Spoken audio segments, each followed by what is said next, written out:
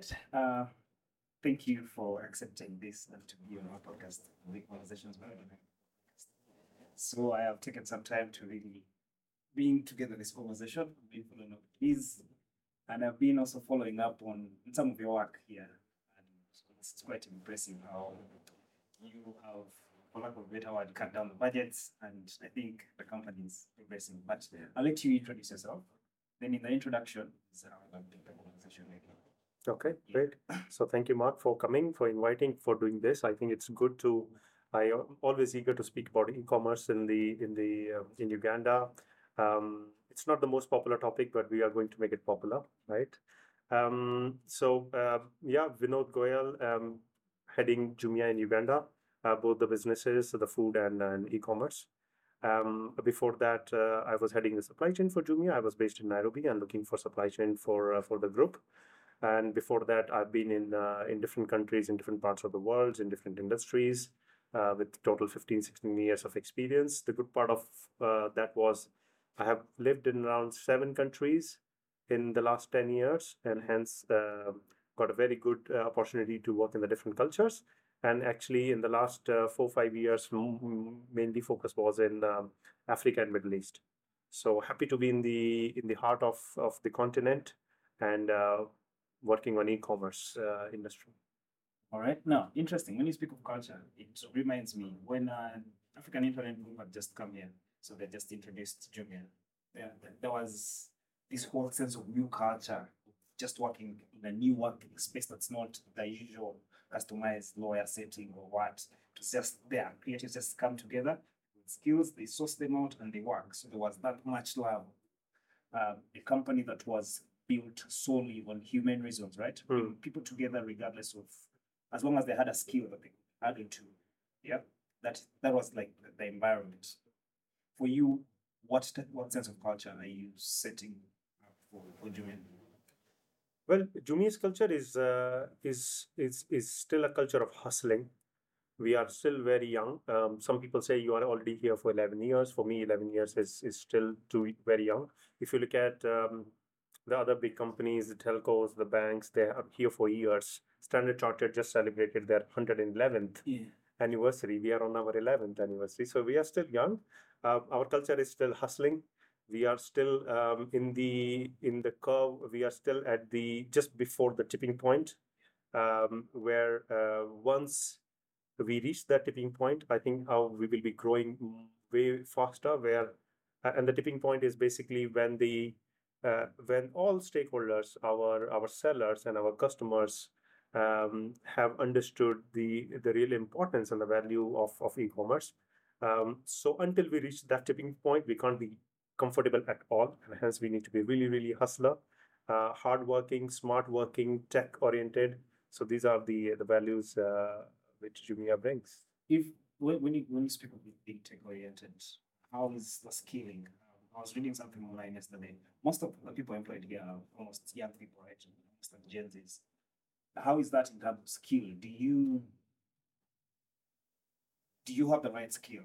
And also, if you have the right skill, do you feel like people are paid their worth to really just build onto that skill so that they don't have to feel the need of being outsourced into companies that are out of the country? So that is the plea you get from almost everyone that, you know what, with my skill, the people that are highly skilled, mostly, let's say developers, get they don't want to work for organizations that are here, so Yeah. end up losing that skill. What's your opinion on that? So I will answer it in two parts. The first part is the core technology, the real development of our applications and the maintenance of those applications. They happen centrally, so they are not happening in each country. So we are not looking for the core development and maintenance skills in each country. However, we have those centers. Our tech centers are in 3, 4 countries, but it is not in Uganda yet. It can be for sure in future, but right now it is concentrated in two, three countries, and definitely all those countries are in Africa, and hence we have the talent in Africa. So whenever we need it, for example, recently we opened a tech center in Egypt, and we needed the skill set. We found it easily. I won't say it is the most common skill set available in our continent, but it's not hard to find, and we are getting good level of skills as well. Um, Similarly, now we have just opened the tech center in Nigeria as well, and also getting great talent there. The second part of the part is not really on the development of the applications and the website, but it is more on how you use those applications, right? Even to use that, you need to be digital literate, and your mindset is towards digital. So everything we do here almost have is linked to an application or a cloud application or an API, um, or um, or Power BI, so everything is tech oriented. We don't really, you won't see papers in the office, right? So even that is a cultural shift and a skills shift in Uganda. So if we try to hire people from the conventional industries, there is sometimes a cultural shock that how technically advanced we are, and hence I do not see that there is a skill gap. It is just the adjustment to the concept that can be new to some people. But then I have seen people adapting it to very fast, enjoying it, because it brings you efficiency, brings you speed, and brings you scope and scale, right? So I see that it's working pretty well. Since also Jumia is an online marketplace, and by default it has warehouse and whatnot. Now, when you look at Amazon, they have cut down most of their human labor and started to use AI and robots. Is this the future of Jumia as well? Look, we don't want to do automation just for the sake of it, right? We want to do automation whenever it brings value, either to whichever stakeholders, right? It brings value to our sellers, to brings to our customers, to our employees, and we have done those automations, right? So if you go to our warehouse, all the pick, pack, ship process, when you receive an order, until the order is delivered, everything still happens on in an automated manner. Okay. Um, so we are using the latest picking softwares, picking devices. We are not using the paper files to take the which items to be picked. So all that level of automation has happened because this is what we need. Now, do we have robots in our warehouse? Not yet, because it is not making economic sense uh, to any of our matrix yet, right? Um, some of them we are exploring in some of our countries and in even in Uganda. And some parts, like for example, we are looking at the sorting. So we have to sort around thousands of packages in the morning. Currently, we are doing it manually with some tech help, but we are trying to do it fully automated, right? So we will do it only when it starts to make full economic uh, and uh, and and um, and brings the value to one of the stakeholders, right? Right now, we are not yet there, but in future, the moment it's all a question of scale. So the moment we reach that kind of a scale, we will look forward for it because it adds value. Until then, we're not gonna do it. So it's really value driven, economics driven. Now, in terms of strategy and structure, when I look back to 2014, uh, we have consistently had, and again, you correct me if it's wrong, there's always a time in Jumia where they're downsizing. So this means that there's no there's no prime structure that has been adopted that is working. It looks like guess okay, trial and error, and it has been like this for quite a good period of time. Yeah, then that affects for me who wants to be employed. It affects my thinking in terms of job security or what. What's your opinion on Um, Look, I don't think that we have always been downsizing. The thing is, most of the time, the focus of the media and the people outside is on the negative news. So whenever we are downsizing, it goes in the news. When we are hiring people, it doesn't goes in the news, right? So that's a little bit of a bias. If you look at, if I just want to talk about growth, last year, 2022, 2021, and 2022, Yeah. we increased our warehouse capacity. In Uganda, we doubled it. We were in a smaller warehouse next to Bata, 2,000 meter square space. Now we are in 6,000. So it's three times of the fulfillment capacity, and that is only Uganda. If you look at overall group, because I was in the supply chain in the group last year, Um, in almost every country, we at least doubled our warehousing capacity, our fulfillment capacity, our order processing capacity. It means we have been growing. When you grow this capacity, you don't only hire a bigger warehouse, you need to have more pickers, more packers, more shippers, more transporters, more hubs, more pickup stations, more videos. So all this have been added.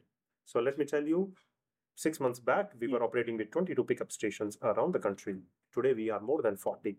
Each pickup station employs at least 2 to 3 people. Each pickup station requires at least 100 packages a day. So it means this growth is there. That's why the network is expanding. Now, yes, time to time, as I said, we are still in the hustling. I still love to be in that thing. If we try something and it doesn't work, there should be no shame going back and say, guys, okay, it didn't work. Let's go back. Let's try something else. And we are also in the new territories, right? There are not many companies who are trying e-commerce in our continent, Sure. and hence there is no written script, there is no good formula. So we are trying everything, and we are trying to bring the best, and I'm really proud of that. That Jumia tries to bring the best uh, value proposition, right? To our consumers, we do not say no. This value proposition makes sense only in Seattle or in Bangalore in India. It's we bring the same stack, we bring the same value to our customers here, and hence you need to adapt them to the reaction from the consumers, right? So proud of what we have been doing. You try something, it fails, you go back, but also I think there is a bit of a bias on the growth side, and we always end up looking at the negative side of the story. Okay. Now, when you speak on it like that, so this is what a peak in the beginning, right? That like you yourself. So I've worked under Tomaj, Noah, and Liski. I was under Justin. It always seemed like, and also I also worked for Kidimall, the other that was the only competition that ever came Yeah. from Jumia. And I was outsourced directly from Jumia, then I went to Kilomall. Now, when you look at all that, it looks like it has always been strategy designed from elsewhere, then brought down to Uganda and thrown to and try and make it work. Yeah. So it comes with top heads being multinationals, skilled as they should, but then in terms of that real culture and understanding, it's a struggle, right? And I don't know how you are perusing through that, how you really what you worked in different countries. So maybe it makes sense, but it has always been like that. What there's a system working elsewhere, and it's thrown down here to also make sure it works here, and that is to me always the fight. Look, I will not be able to go in the history of Jumia. I've been here for 2 years. And let me give you a snippet about it. So when I was joining Jumia, I was based in France, and I had the options to go to do my central role. Huh? By the way, it was a central role, so I was looking at supply chain centrally. So I could be based in Dubai or in France. I could have argued about it, right? However, the condition, at least 2 years back, is that you need to be in an operating country. You need to be in a country where we have operations, the real operations. Okay, so that has been the condition since 2 years. At that time, we also had our headquarters in Jumia in Dubai, Yeah. which you know about, has been dismantled, and for solely the biggest reason was to bring the people on the ground. So the argument was that everybody should be in the operating country. So given that, at least in the last 2 years, which I can speak about, Yeah. our real focus is that every decision maker, every leader is attached to operations. And which is again helping us is that every decision then which is done, of course, the decision will be done centrally. Yeah. We can't do something different in Uganda strategically while Ivory Coast is doing something else, right? So strategy is made for all the 11 countries. If we do something big strategical decision, it happens for all the 11 countries. However, the inputs go from the countries. This is what I've been seeing in the last 2 years, which is great. Now, in the past, if it was different, I won't be able to comment. But I think this is the setup pretty is good now. Even our group CEO, he was CEO of Ivory Coast. He stays in Ivory Coast. He's often seen in the warehouse in Ivory Coast. Almost all our leaders, I don't even know who is not in the operations. Myself, everybody. And hence, since we are attached to the ground realities and operations, the decision making is also connected to the ground operations. Interesting. Now, in terms of decision making, I have recently learned. When I was having this conversation, my current boss is also a former CEO of Union, so I work with him elsewhere. So in our talk, when I was telling him I was going to have this conversation with you, he told me the only one thing I want to really know is for the very first time, there's been downsides in everything, but there's never been downsides on top management, right? Where we have seen more of the first person to do that. You want to highlight on that? I won't be able to comment it right now because we are still finalizing the decision. However, as we said, everything is related to making this model work, right? So to make the economics work. Now, for that, if we have to take some bold decisions, that is why we are here, right? And that is why this decision is not taken by somebody who does not know the ground realities, and hence. So I really appreciate, and it is not happening only in Uganda. Yeah, and so again, I wanted to relate to it to what Musk is doing with X, right? When he bought out Twitter, he poured almost all Yeah. that money Yeah. to bring a model that works. Right. So we're looking at it from that perspective, because Devon was telling me that this is what is happening all over the world. So it's happening at X, maybe it's the new trend. Correct. It has happened to where I work as well. Yeah. We had to switch up roles from Yeah. all the Yeah. Yeah, I don't think we are trying to follow something. It is purely that, and also in the last 2-3 years, the startups and the scale ups company like Jumia have really realized that we need to work on the economics part of it, right? So we are really working on that now. What I really appreciate is that now we are taking bold decisions. If we have to take bold decisions to do something, we will not have a taboo around it. If we have to do it something we have to do it, right? And again, the focus here. So I'm quite surprised, positively, negatively, that you already know what we are doing in terms of downsizing.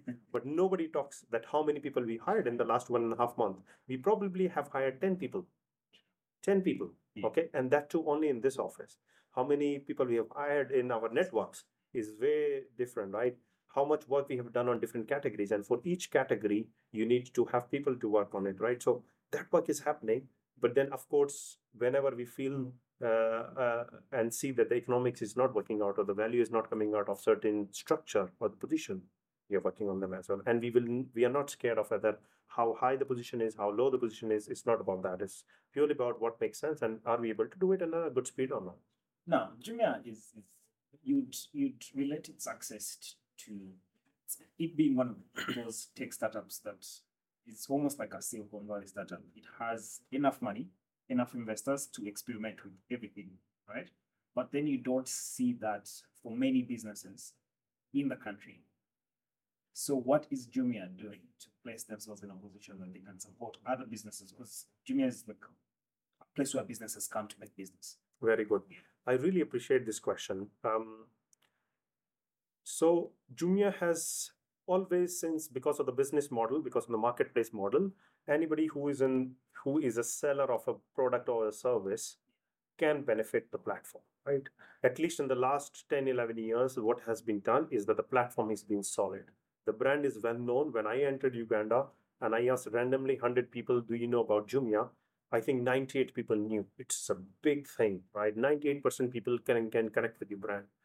In this ecosystem, the sellers are taking advantage, right? I know some of the examples of the sellers who just started with a small brand, started only purely with Jumia, built the sales, okay, without going to the offline network. And today they are a very well-known brand up till Arua and in the north, and Fort Portal in the west, and everywhere in the east, just by using the leverage, because Jumia delivers in the whole country. You don't have to bring offline distribution, which is painful. It needs a lot of relationship. It needs a lot of capital investment, which is not required. So the platform is there. Now, how much people are eager about to use that? It's really to the sellers, and we are going after them. We are also trying to make their life easy on Jumia. We have recently updated our portal for the vendors. We are working on our payment systems. So there is also a huge focus in our strategy, and I'm busy implementing that in Uganda, is to make the platform way more friendly for the vendors. I'm not saying it is painful, but yes, our focus has been huge on the customer side. We always have been saying customer is king, which is true. We still keep that statement, but we're also saying that sellers are also king, right? It is a marketplace. Supply demand has to match. So a lot of work has been done there. What is a little bit missing, in my opinion, and I think it has to come up, is that we do not see a lot of brands using this approach of using e-commerce as their testing platform or the scaling up platform. A lot of brands are still busy developing offline network, and hence not everybody can do it. It's expensive, takes time, and I've not seen that cycle, which has turned in many countries in Southeast Asia and India and in Europe, where the brands are coming specifically. We call that D2C brand. There's a whole D2C fashion or a wave in India, that every person who is motivated about building a business is going into a D2C business and launching the business online. That is the wave I'm still waiting here, and we are trying to trigger it, initiate it. So we are working with media houses, we are working with universities. I'm meeting Victoria University right after, Macquarie University right after, within this week, to tell them that people should have those kind of ambitions to create their own D2C brands, and Jumia is there to help. Interesting. That's really, really, really encouraging. Now, in terms of ad spend, how much how much revenue is returned? Because Jumia is known for also making a lot of ads. Hmm. Jumia was known for, Yeah. or is it still known for, according to your latest information? What do you think? Again, the adverts have reduced. Yeah. Yes, at least now we don't get Significantly, right? Yeah. Yeah. Why is that? So it is part of the economic equation. We think our brand is well known. So in terms of awareness, the brand is well known. Of course, we still have to do the recalling. Even if people know about Jumia as a brand, they need to be recalled about the brand, that the brand exists, and you can buy. If you're buying a TV, you can buy from Jumia, right? It's a reminder, or we can call it a recalling of the brand. So that's the part we are working. In terms of building the brand, I think we have invested enough in the past that the brand is well known, well positioned.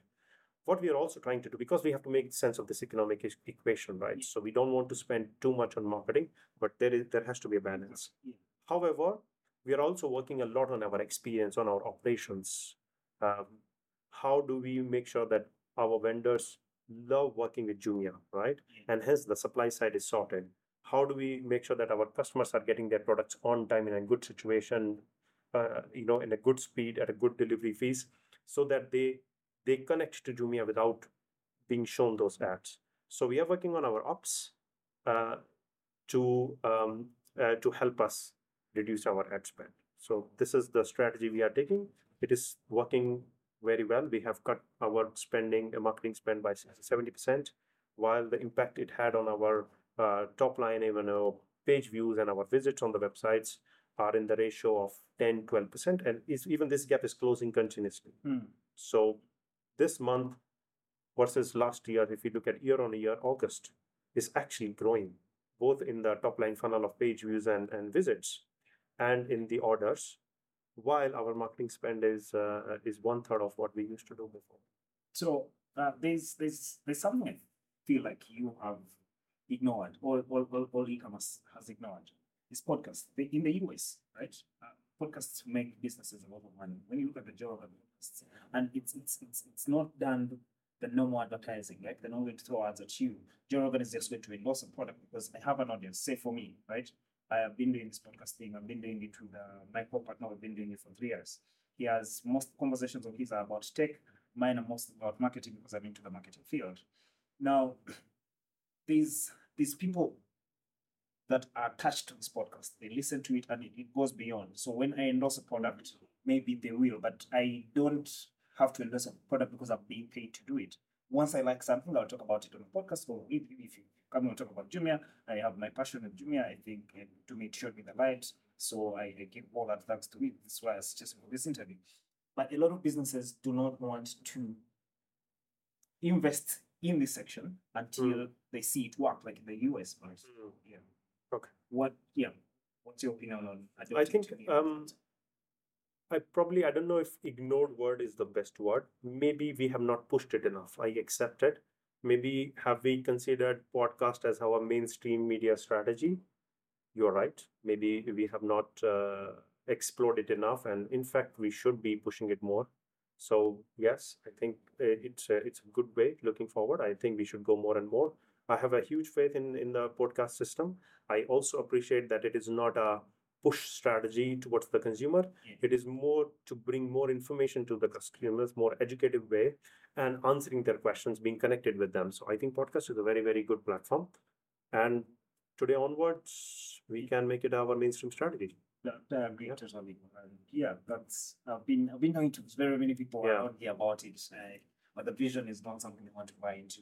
But now that I have you, Definitely, I think we'll be connecting very, very often. However, how is the podcast? Because when you give the examples of US, the podcast has also scaled up. The subscribers, the listeners, uh, the percentages are way higher than I think here. But I don't know. Yeah, You want it to is again way high. Look at how Jumia started, and they've done an incredible job just sensitizing people to start buying online to really use the phone as a business, right? So that's how you have to look at it. So podcast is also in the initial phases. Yes. Perfect. And it needs people to trust it enough so that Correct. now they're partnering with big people like Jumia, and then it's a boom. But there's quite a number of them that are solid and consistent with good numbers. I feel like they're there. Kenya is doing it. There's people outside are adopting. Okay, good. So two hustlers Exactly. on the same topic. Why not? Let's. How long do you think you're going to hustle, Jumia?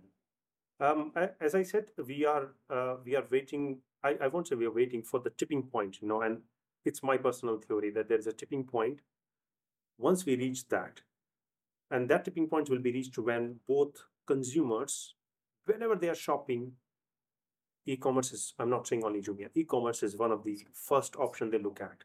Okay. Similarly for the sellers, whenever the sellers want to grow their business, okay, in terms of geography, in terms of brand launching, in terms of new brands coming in, when they look e-commerce as their first option or the first or the second option, we have reached a tipping point. It means then the growth would be in double digits, okay, consistently month over month, because there is a pull effect, right? We have reached that, but for a very small share of consumers and very small share of sellers. We still have to do a lot of push work. And until we reach that, we need to do hustle, right? Now, I don't necessarily feel that we should ever stop hustling. Even when you reach the tipping point, you would have another challenge, right? You will not be happy growing 22%. Yeah. So, why 22%? Why cannot I grow by 100%, Yeah. right? So we might again switch ourselves into hustling mode and do something more. So I don't really see it as a milestone. Oh. We are a hustler. I'm proud of it, and we'll continue doing that. We might take that small break once you reach the milestone. You celebrate about it, and you change what you're hustling for. What was the upward of COVID to the growth of e-commerce around here, in your opinion? Well, I think COVID, for all the e-commerce companies, it was the best chief growth officer, right? Do you feel like that was the time you're supposed to hit that tip? No, not you, because I don't think you were here then. But we hit that tip, yeah, correct. No, but I was in France that time, and we saw immediately, automatically, e-commerce grew, multifolds, and but that was out of choice. There's a difference, right? That time, sellers and customers were out of choice. I'm talking about when the customers, even they have the choice to go outside, go to the Kampala Road and buy a phone versus go and buy it on Jumia. If they reach a stage where they think, even if there is no issue in going to Kampala Road, shall I still consider Jumia? That is a natural tipping point. It is not a forced upon one. So I think I'm looking forward for that one. Now, in terms of mantra and strategy, what sort of community are you trying to build? That if I get out of Jumia, this is how I want to be defined. As you know what, these are my values. What sort of value attachment are you trying to work around with the team? I think, as I said in the beginning, it's really the hustling culture, hard and smart both. We can't just say that we are smart workers, and we are in the phase where we really have to put hard work, dedication, and then love for technology. I think love for technology. These are the four things which are definitely there. One more thing I'm trying to really push is kind of unshackle ourselves in terms of creativity and taking bold steps. I think somehow I felt that we are not taking enough risks, and it's not only about one department. Marketing, for example, I have a huge respect for the marketing team in Jumia, right? They are super skilled, they know what they're doing, but I still feel that we are a little bit not crazy enough. I want that craziness to come out. Crazy. Not, So, last time you put up a horse in the street. why not? Right? Yeah. We said, okay, what if the deliveries, how delivery would happen in 70s? And it was such a small gesture, it became viral, and we are not doing those enough.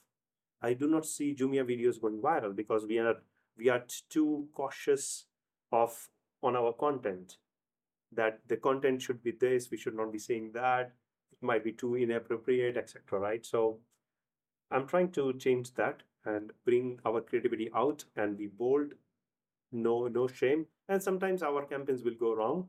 Sometimes some regulatory bodies might come, hey, you are not allowed to do this. Okay, we'll learn our lesson. But I think we need to be open up a little bit more and show the world that we are the most creative, the most digital enabled company. I want to work on with you. So besides us this podcast, right? Come from a studio. I want a studio, so we're investing heavily in just content creation. Right. So yeah, we feel like it's a niche content. Of course, it's a new while. That's great. We need for it. Yeah. When I talked, like one of my questions to the team was why we are not the video factory of the Ugandan digital world. We should be creating videos every week. We should be using part of the AI to finish those videos.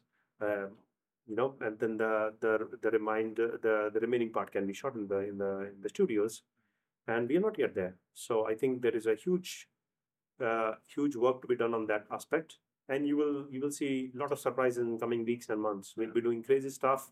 Exactly. And bringing people connect to the brand, and yeah, we'll be doing more fun. Do you feel like have you broken even? We have. I think this is it's a financial information. The best way is to we just actually announced our results last week, no, yesterday for Q2. Best way, go to jumia.com, go to the investor relation. For Q1. All the information. Q2 was published yesterday, so you will see all the information is there. We have made huge progress with the food. With food. Yes. Okay.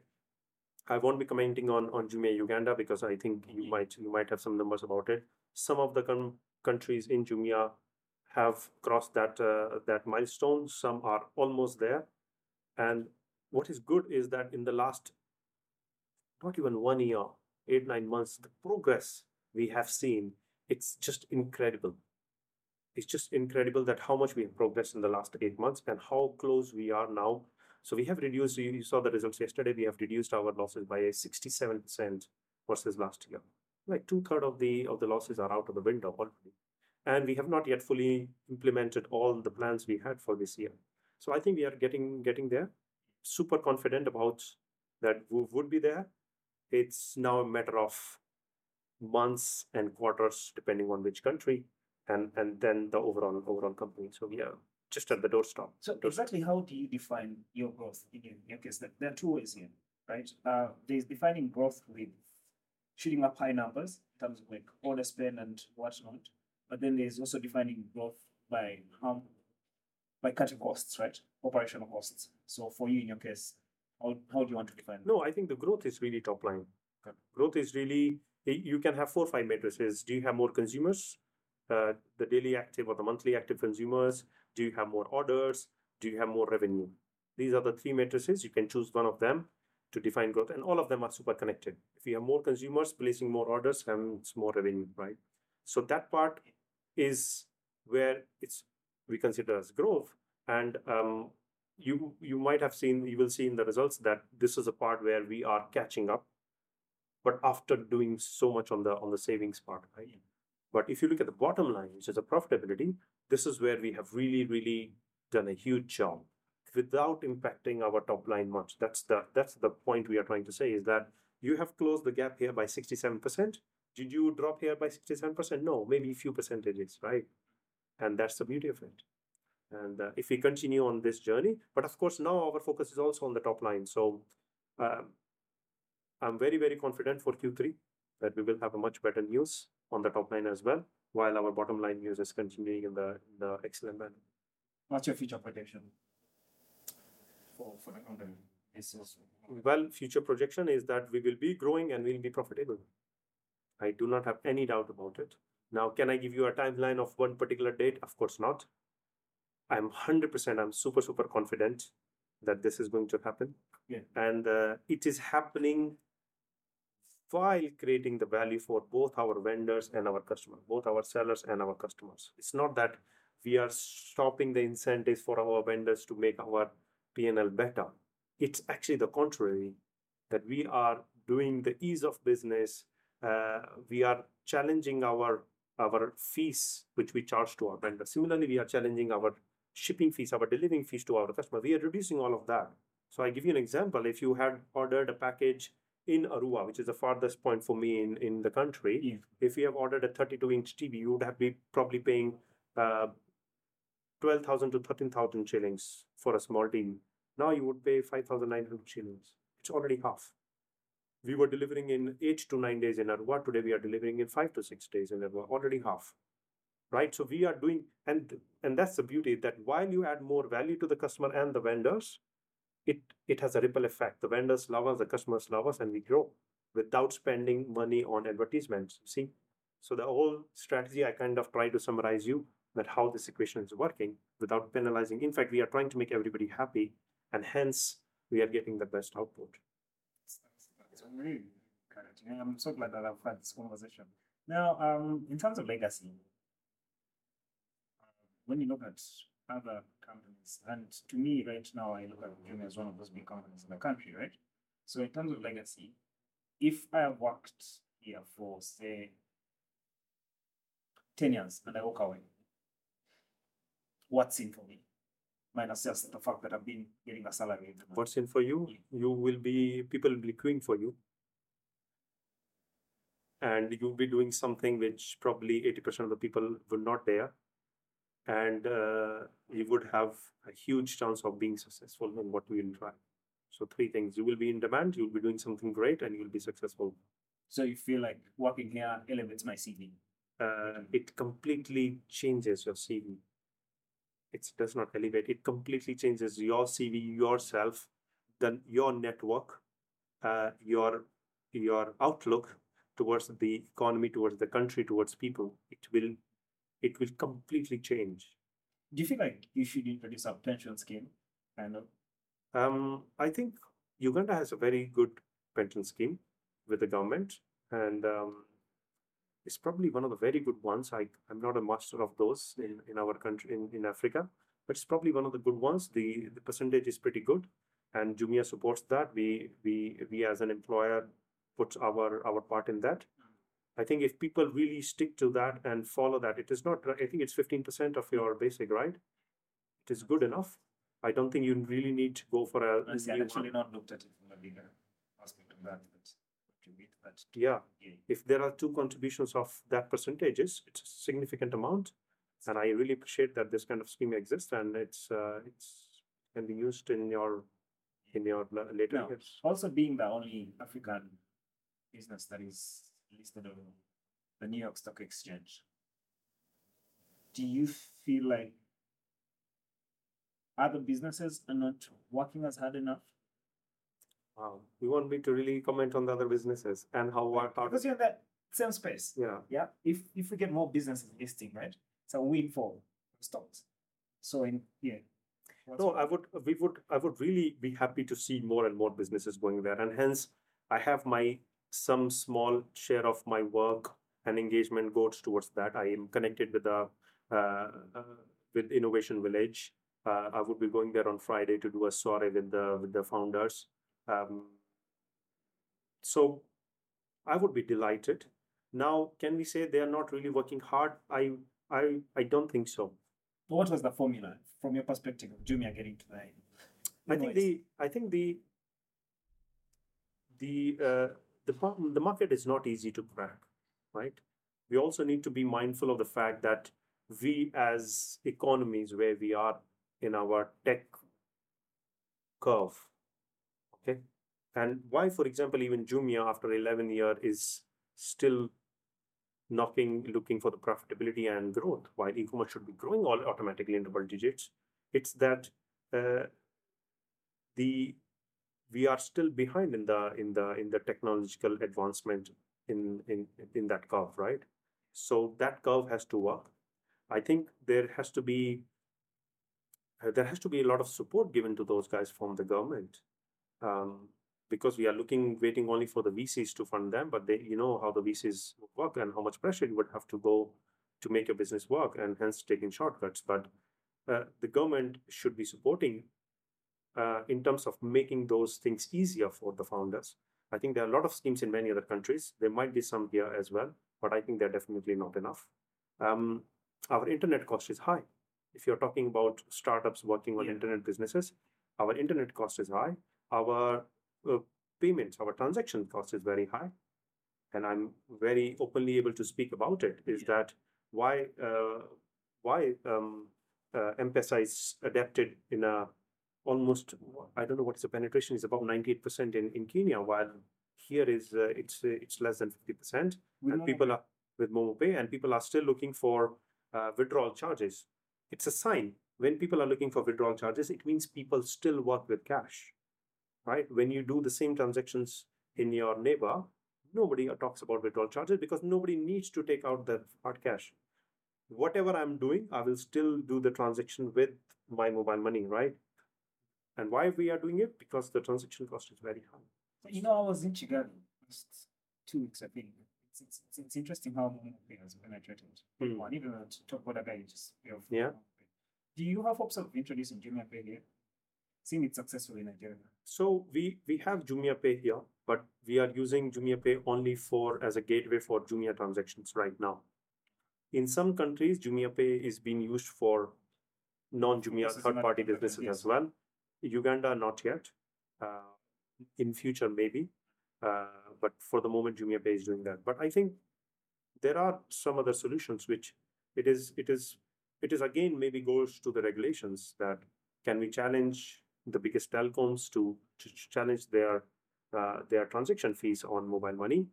Is it in the hands of the telcos or is it in the hand of the regulation? We need to, I think, as I always said in my conversation, to make any business work, you do three things, right? You exchange information for which you can build great websites and applications, which is good when we are doing it. You exchange physical goods or physical services, right? This, I think, works well. Our infrastructure, okay, the roads in Kampala are not the best, but our otherwise infrastructure is okay, and we have the logistics services. The third thing, you need to exchange money. These are the three things you need to do for any transaction, right? So my money part is expensive.